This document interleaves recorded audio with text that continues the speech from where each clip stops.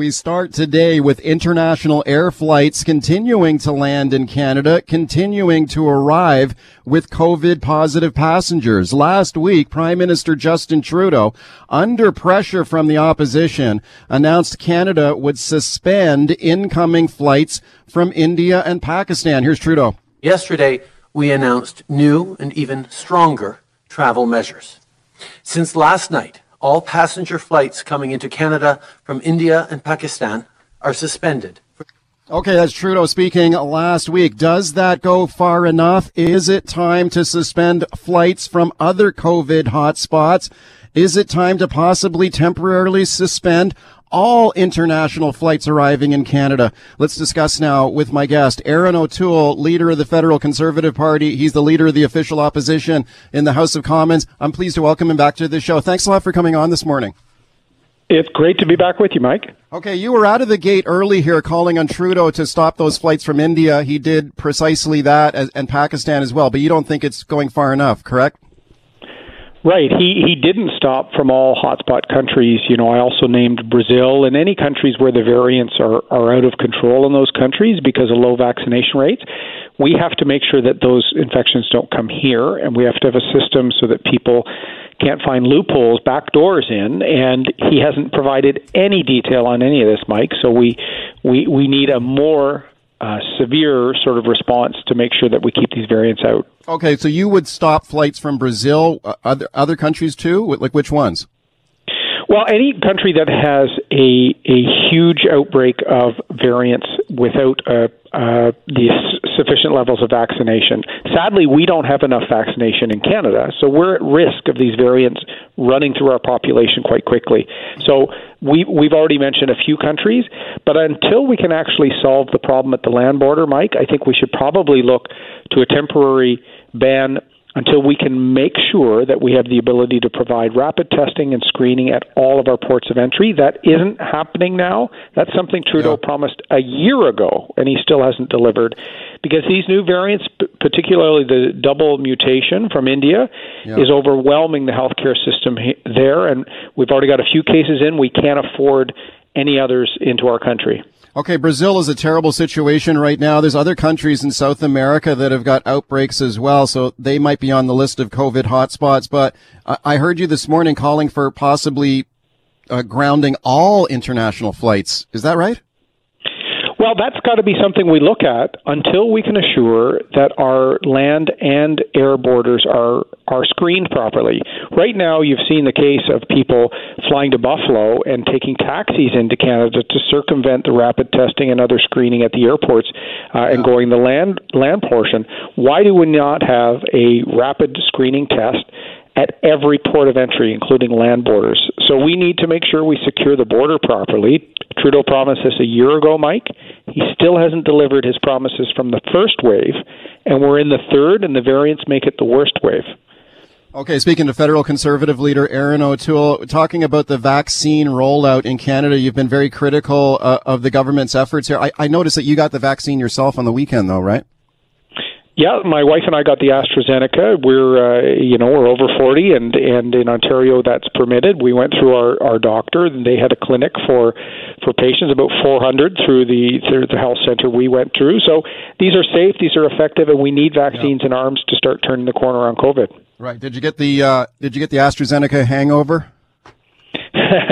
No, I felt great, and my wife was a bit sluggish yesterday for sure.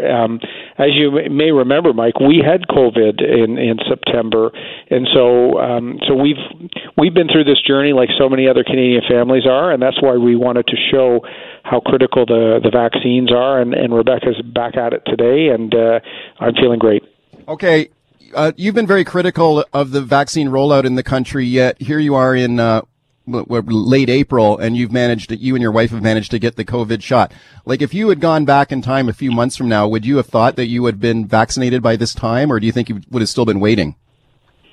Well, this is why last November we asked for a public plan and a public education mandate so that people knew when to expect their vaccines. Mr. Trudeau had about a week before Christmas, you recall, he had some photo op-driven vaccines, but then we literally had next to none or very few in both January and February, Mike. That is why we're having a third wave here, and the United States, UK, and some other countries are not. I'm glad to show Canadians that AstraZeneca is safe and people can't discriminate towards the type of vaccine they want to get. We need to deal with the hesitancy out there because we need a level of vaccination so we can reopen and get life back to normal. So we're slower than many other countries, and we're going to pay the price for that with this severe third wave and even the risk of a fourth wave because Canada was so slow. Okay, Trudeau has said he has no regrets about the vaccine plan as it's been rolled out in the country. Let me play a short clip for you and get your reaction. Here is the Prime Minister. It was important that we signed deals with a large range of potential vaccine makers because we didn't know which ones would be most effective, which ones would arrive early. That's why Canadians are well served. Okay, so Trudeau constantly reminds Canadians that they signed lots of different contracts with lots of different companies to get this vaccine, the largest suite of vaccines of any country in the world. But you think, what would you have done differently if you had been calling the shots?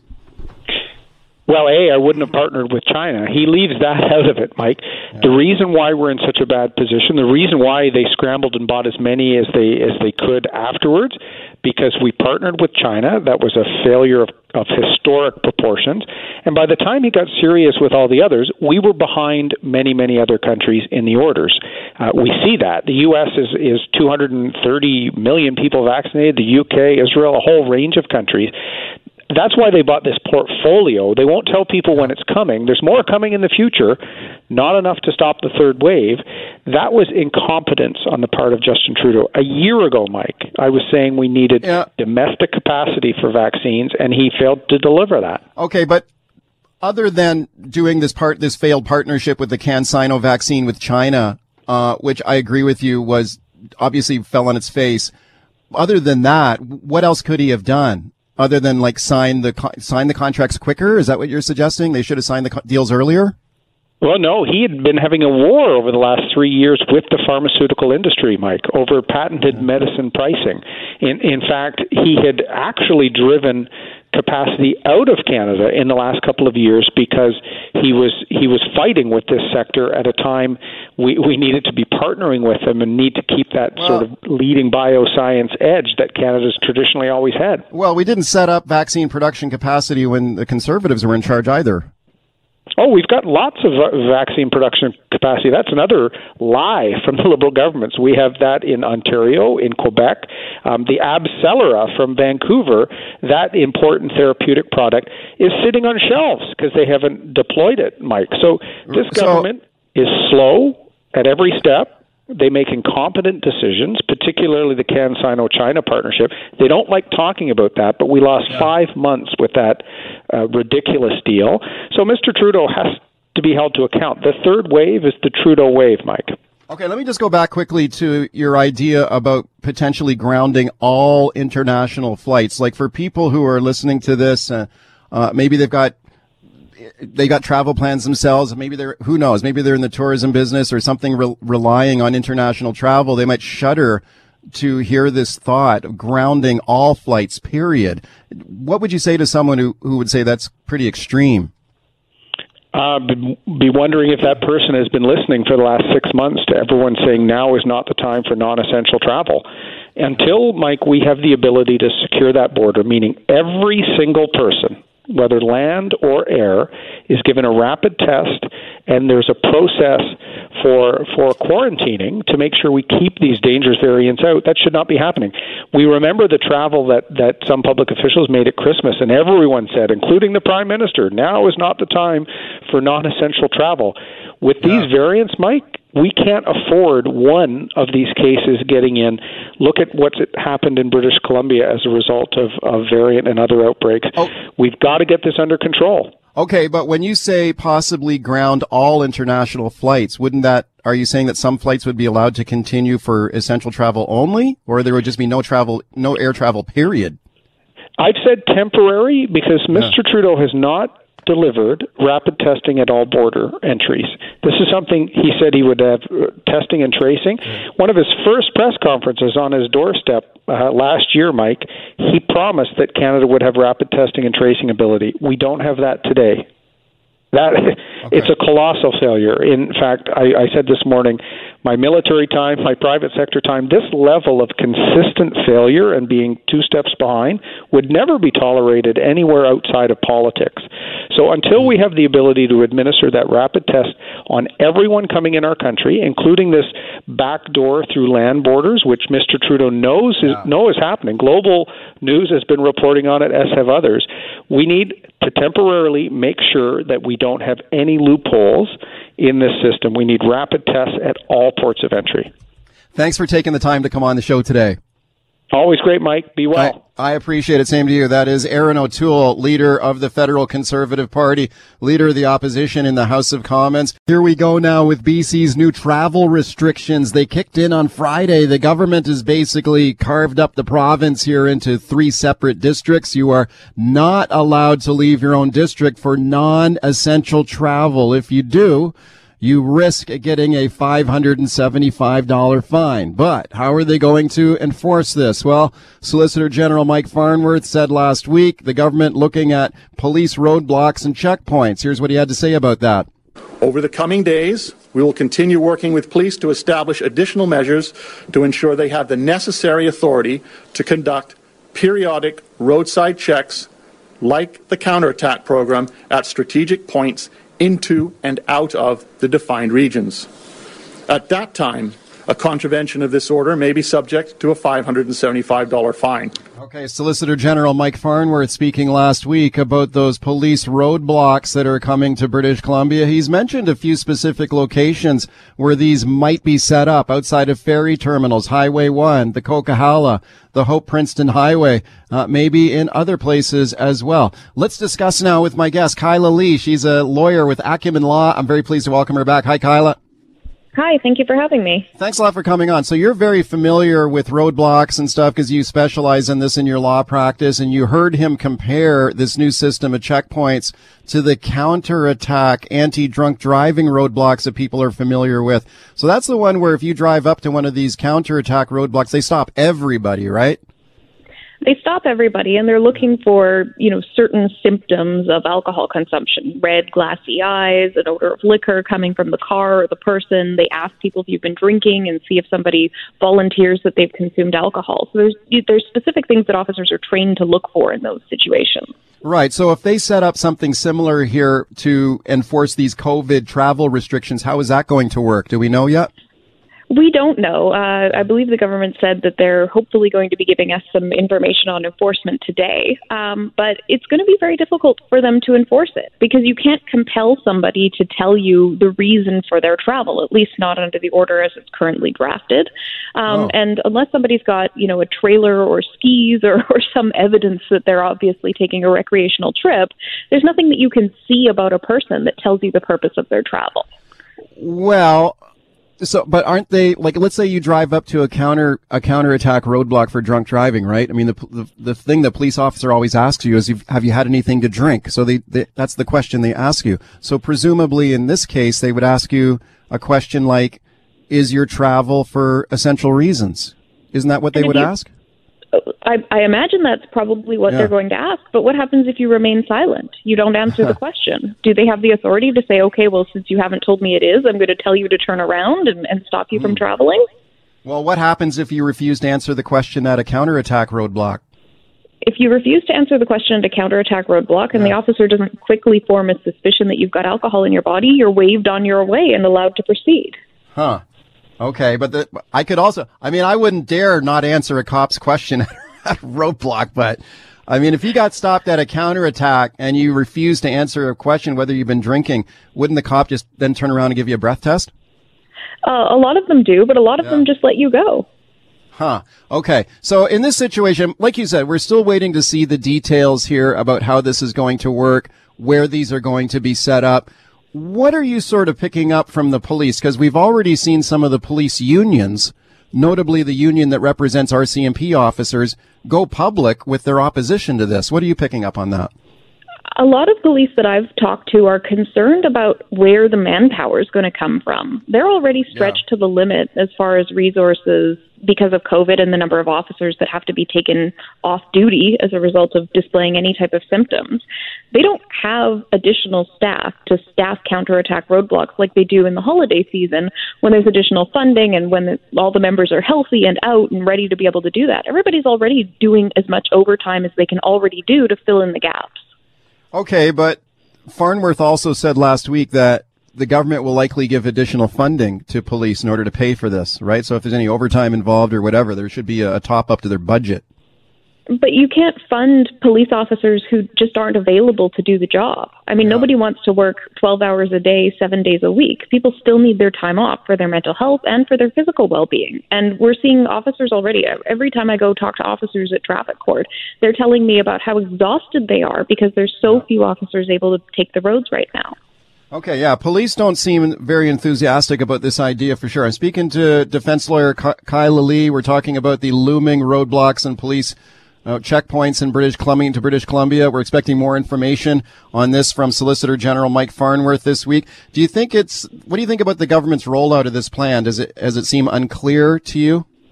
It's been incredibly unclear. We had on the first day John Horgan talking about random traffic stops, which got everybody in a tizzy, including me. And then Mike Farnworth walking it back and providing a little bit more clarity on Friday last week. And finally, we have the text of the order, which doesn't really give any powers. It just says that you can't travel outside your health authority except for the 19 defined essential reasons. So, I mean, to do something so significant while providing so little information and delaying the provision of information is just unfair to the public. The other thing I'm wondering about is the $575 fine for noncompliance with the health order. I mean, if a police officer stops you at a roadblock and says, is your travel non-essential? And you say, well, I'm going to my cottage or something. And then they say, well, okay, that's non-essential travel. Do they write you a ticket at that point? I mean, you haven't done it yet, right? Like you've been stopped on the way there. So can they give you a ticket for something you haven't done yet? Or I mean, this is an incredibly difficult question because is it criminalizing the attempt to travel? And if it is, then, are we getting into the territory of essentially punishing people for making plans that don't come to fruition? Yeah. Okay. What about the Alberta border? Because this is another one that people have pointed out that at the same time they're setting up roadblocks within British Columbia to stop motorists from traveling inside the province. At the actual border with Alberta, they're not putting up a roadblock there. They're just putting up signs. Why are they doing that? They can't stop people from Alberta from coming into BC. BC can only pass laws. BC only has the power constitutionally to pass laws in the province that affect people in the province. So they can't pass laws that affect people from Alberta to say you in that other province can't come into our province. They can only pass laws that affect them once they get into BC. Okay. Do you think these roadblocks will be effective in stopping people? I mean, what's to stop someone if they come up to one of these roadblocks, the police officer says, are you traveling for essential reasons? And the driver says, yes. And I don't think is that like just the end of it and just go, okay, on your way then? Well, exactly. You have to prove it. There's no obligation in the order to provide documentation or proof of the reason for your travel. If there was, that would be a significant privacy violation that I don't think would be justified. And so, using the honor system has been what we've been doing so far, and it hasn't really worked very well over the last several months. Let's talk about jumping the COVID queue now. How did a West Vancouver Country Club manage to get their own private vaccine clinic? Yeah, this was the plan at the Hollyburn Country Club in West Van. They partnered with a pharmacy in New Westminster to set up a COVID vaccine clinic for their members. Membership has its privileges clearly here. The email that came out from the CEO of the country club, it says, quote, we understand there are long waiting lists for COVID-19 vaccines. Yeah, you think? And then to offer our members a convenient way to get the AstraZeneca vaccine, we have organized a pop-up clinic at the Hollyburn Country Club. This was a very short-lived scheme. As soon as the health authority found out about it, they shut it down. The vaccine clinic not going ahead. Lots of fallout from this here now. The mayor of West Vancouver has resigned from the country club. She is very critical of this pop-up vaccine clinic that was planned. Also, the government now saying that this particular pharmacy, Indigo Pharmacy in New West, has also been sanctioned here and will not be allowed to distribute further vaccines. Let's discuss now with my guest, Craig Cameron. He's a city councillor in West Vancouver, and I'm pleased to welcome him back to the show. Councillor, thanks for coming on. Hi, Mike. Okay, this is quite a story. It's got everybody talking. What do you think about it? Do you think this reflects poorly on this in this club? And I just wonder if you think maybe this reinforces some stereotypes, shall we say, about West Van. Yeah, I mean, obviously the optics of this, Mike, are terrible, and it has reinforced some unfair, I think, stereotypes about West Vancouver, and that's frustrating because the people I know in this community have really come together to take care of the needy. And there's 700 meals being prepared for seniors every week through volunteers in the Seniors Activity Center.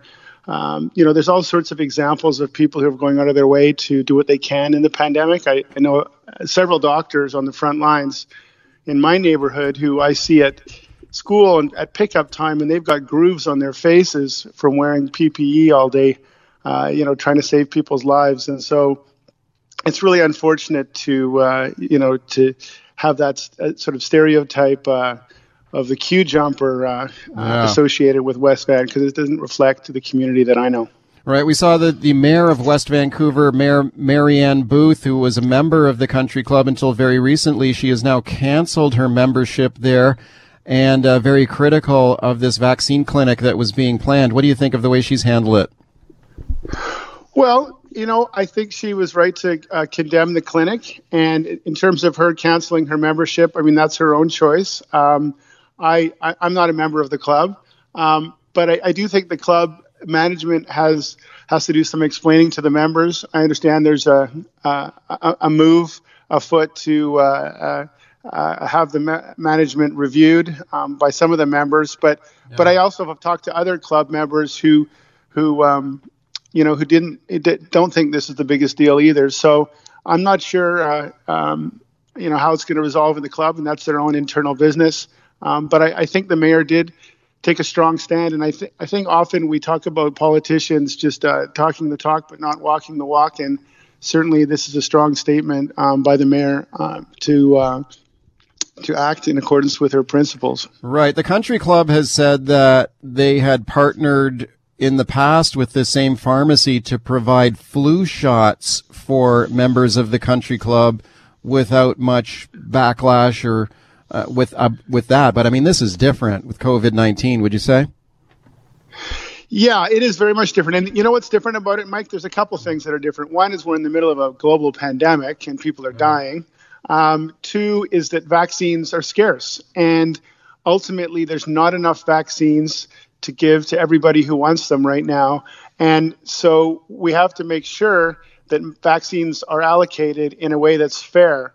And we want to make sure, first off, that they go to people who are the most needy or the most deserving, who have the biggest health risks, or in front-facing positions. So that's the issue here, is that there are scarce vaccines, and the idea of getting ahead of the queue really offends, I think, most Canadians. Ultimately, I think it's unfortunate because the club missed an opportunity here to do a public service. If they'd made that same clinic open to the public and just said, look, we'll run a clinic out of the club, but we'll make it open to anyone in the community who wants the vaccine, the AstraZeneca, then I don't think it would have been an issue, and I think they would have got some positive reviews for it. Yeah, speaking to West Vancouver City Councillor Craig Cameron, you mentioned, Councillor, that you are not a member of this country club like the mayor was, and she has now resigned from the club.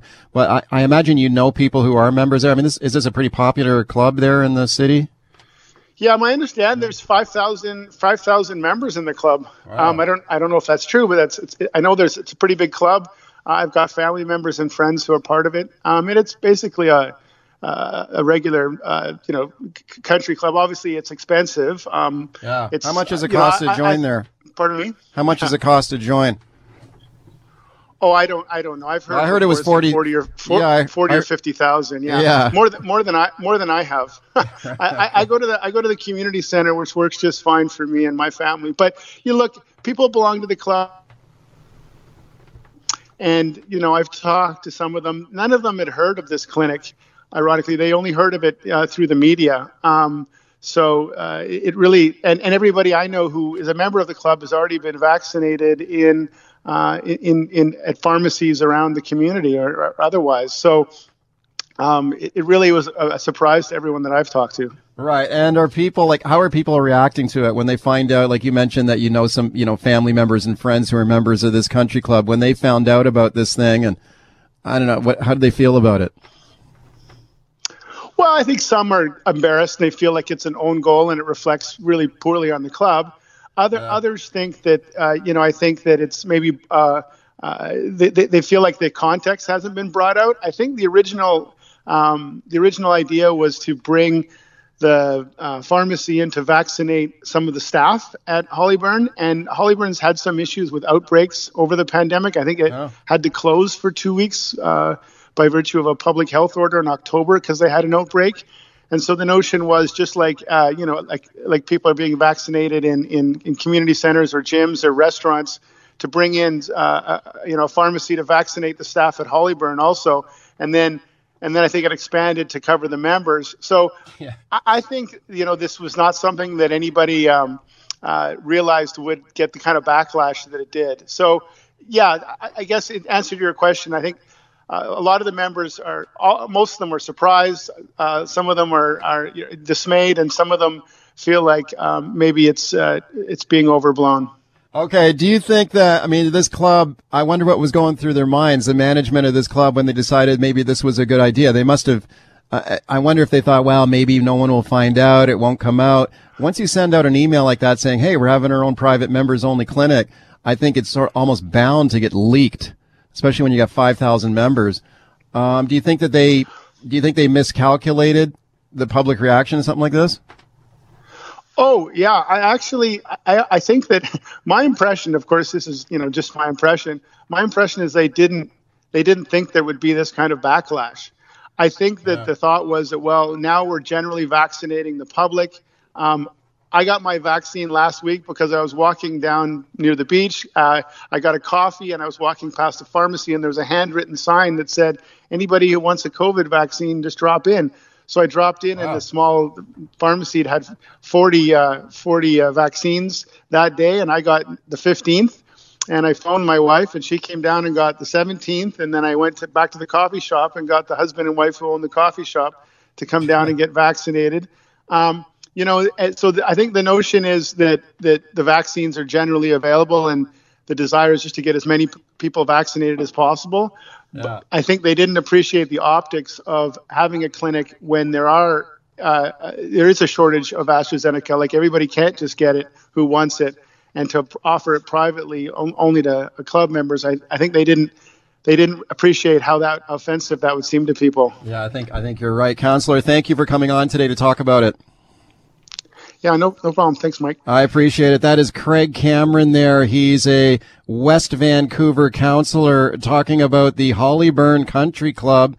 Their very short-lived private vaccine clinic. As soon as that became public, the health authority shut it down. We have followed very closely here on the show the battle over the police school liaison program in Vancouver schools. This is a program that puts police officers in Vancouver schools to liaise with students and school staff. There are currently 15 police officers in this program going into the schools in Vancouver, and this is a program that's been around for a long time. It's been in place since the 1970s, but perhaps for not much longer. A campaign against this program has been gaining strength.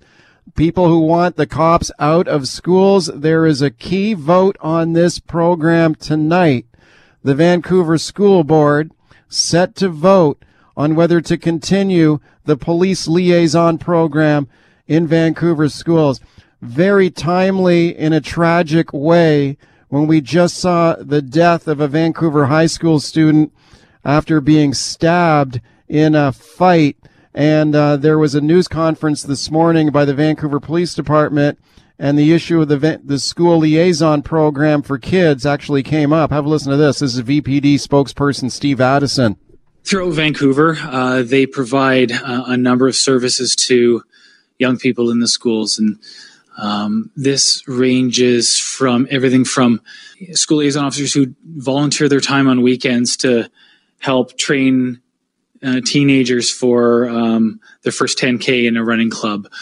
Our school liaison officers provide valuable guidance and mentorship to young people, everything from helping teens fill out college applications to giving them a pep talk when they've had a rough day.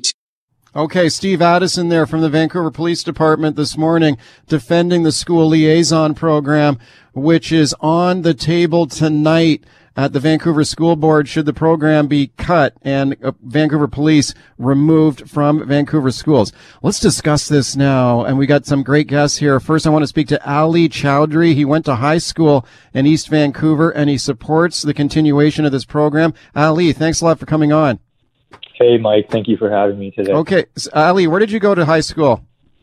Yeah, I went to high school in East Vancouver at Templeton Secondary. Okay, and now you're what? You're 22 now, right?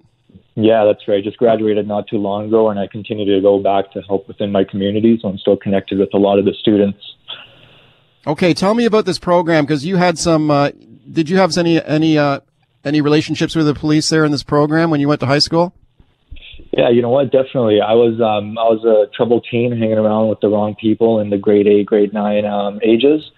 However, my life has changed around when I ran into some incidents, but I was fortunate enough to have the school liaison officer there who was able to guide me in the right direction and tell me about real life experiences that he had seen about some of the people that made some decisions that I was going to make.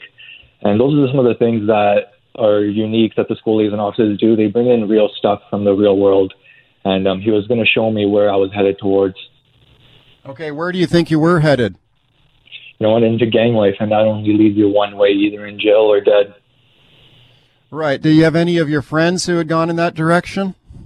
Yeah, you know what? It's unfortunate I did, and a few of them were on the run. A few of them ended up in jail, and very few of them did end up changing their life.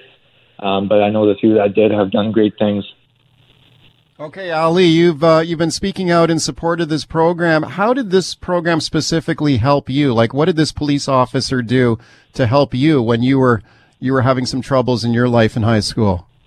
Yeah, it's a great question, and I think a big thing that they did was be a resource to many other programs that are out there.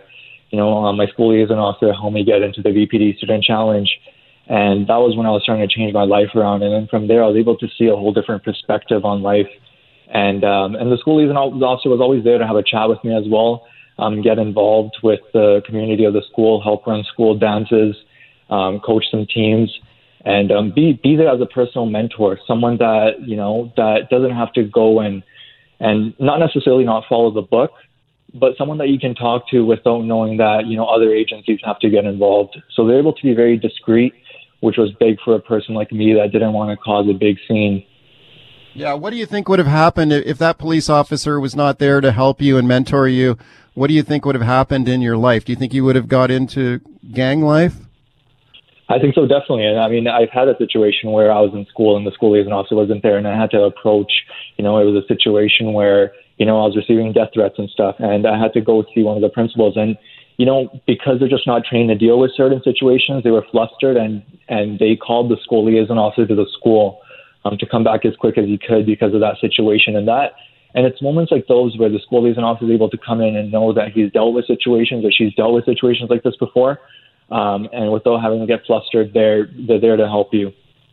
Okay, Ali, you have started a campaign to save this program, social media campaign going. You've got a lot of other kids on board. Why do you feel passionate about preserving this program in Vancouver schools? Well, like I said, I've continued to keep a relationship with a lot of the students in the community. And they've told me personal stories. I'll share one with you guys right here. Sure. I was outside of one of the schools, and I was having a conversation with a lot of the students. And that's one of the key things that I've been doing. I've been trying to hear what the students have to say. And I think that's what some of the other organizations have failed to do. So I was listening to the students, and we were having a great conversation. And we had this other group of students come and talk to us. And what they had to say was, F the police, F the program. We can't wait until the school liaison officer's out of here so we can do our stuff in peace. And I was able to steer the conversation in a way to understand what was it exactly. And I got this story out of it that was so powerful. One of the kids, he was all this shady, had his hood on, baggy pants. And he said to me, you know what? She was actually really nice. And he was referring to a school liaison officer. She said, she, took a baton away from me, and she did it without writing me up. So, it still saved him from having a criminal record, which he understood would affect him in the future. But he also said something that she saved me from hurting someone else that day. So she may have potentially hurted someone. She may have saved someone's life. And we saw what happened with the, 15-year-old that just was stabbed to death. And imagine a school liaison officer that was there that could have possibly taken away a knife from this 14-year-old, how different that situation could have been. Ali, thank you for coming on to give us your perspective on it today. Yeah, thank you. Thank you for having me. You bet. Ali Chaudry there. He's a graduate of East High School in East Vancouver, fighting to support the school liaison program to keep the police officers in school. A critical vote on that tonight at the Vancouver School Board. Let's check in quickly with Owen Ebose now. Owen is the founder of Youth Empowerment Canada, and he opposes the program in schools, and I'm pleased to welcome him back. Owen, thanks for coming on. Back for more, Mike. What do you think about what you just heard there from a supporter of the program? Yeah, sure. An officer may have good intentions, and as Ali said, many students obviously like the program, but Mike, officers are complicit in a system that targets members of the BIPOC community. We have data that shows Black people, Indigenous people are pulled over more often and are victims of police violence more often. So when an officer walks into a school, they are representing this broken system. They're bringing trauma into classrooms that are supposed to be safe environments for students. Let me explain what I mean by trauma further. My friend, his father was a victim of police violence. He watched his own dad cry. So when my friend sees a police officer in his school, that image is reignited in his head. He doesn't feel more comfortable. No, he feels anxious. That's what I meant a while back when I was on your show last time when I said that many students view police as the enemy. There's a larger system in play here, and we cannot overlook the students who are saying they feel uncomfortable. Okay, but one student, we have to take it seriously. But Ali, the fellow I just interviewed, he's a member of the BIPOC community himself. He's a South Asian guy who says that basically this program may have saved his life from going down the wrong path and joining a gang. Well, Mike, look, again, I just said, Ali has very valid experiences, and I'm happy that he stepped forward and shared his thoughts. And I'm very happy to hear that he gained benefit from this program. But, Mike, just because one student is saying they're feeling like this program is of benefit to them, that doesn't mean that all students are feeling the same way. Well, I don't think anyone's saying all students are feeling that way, but he's making the argument that lots of students are on his side. Yeah, and that's true. So as I said before, some students feel like the program is beneficial. Some students feel like it isn't.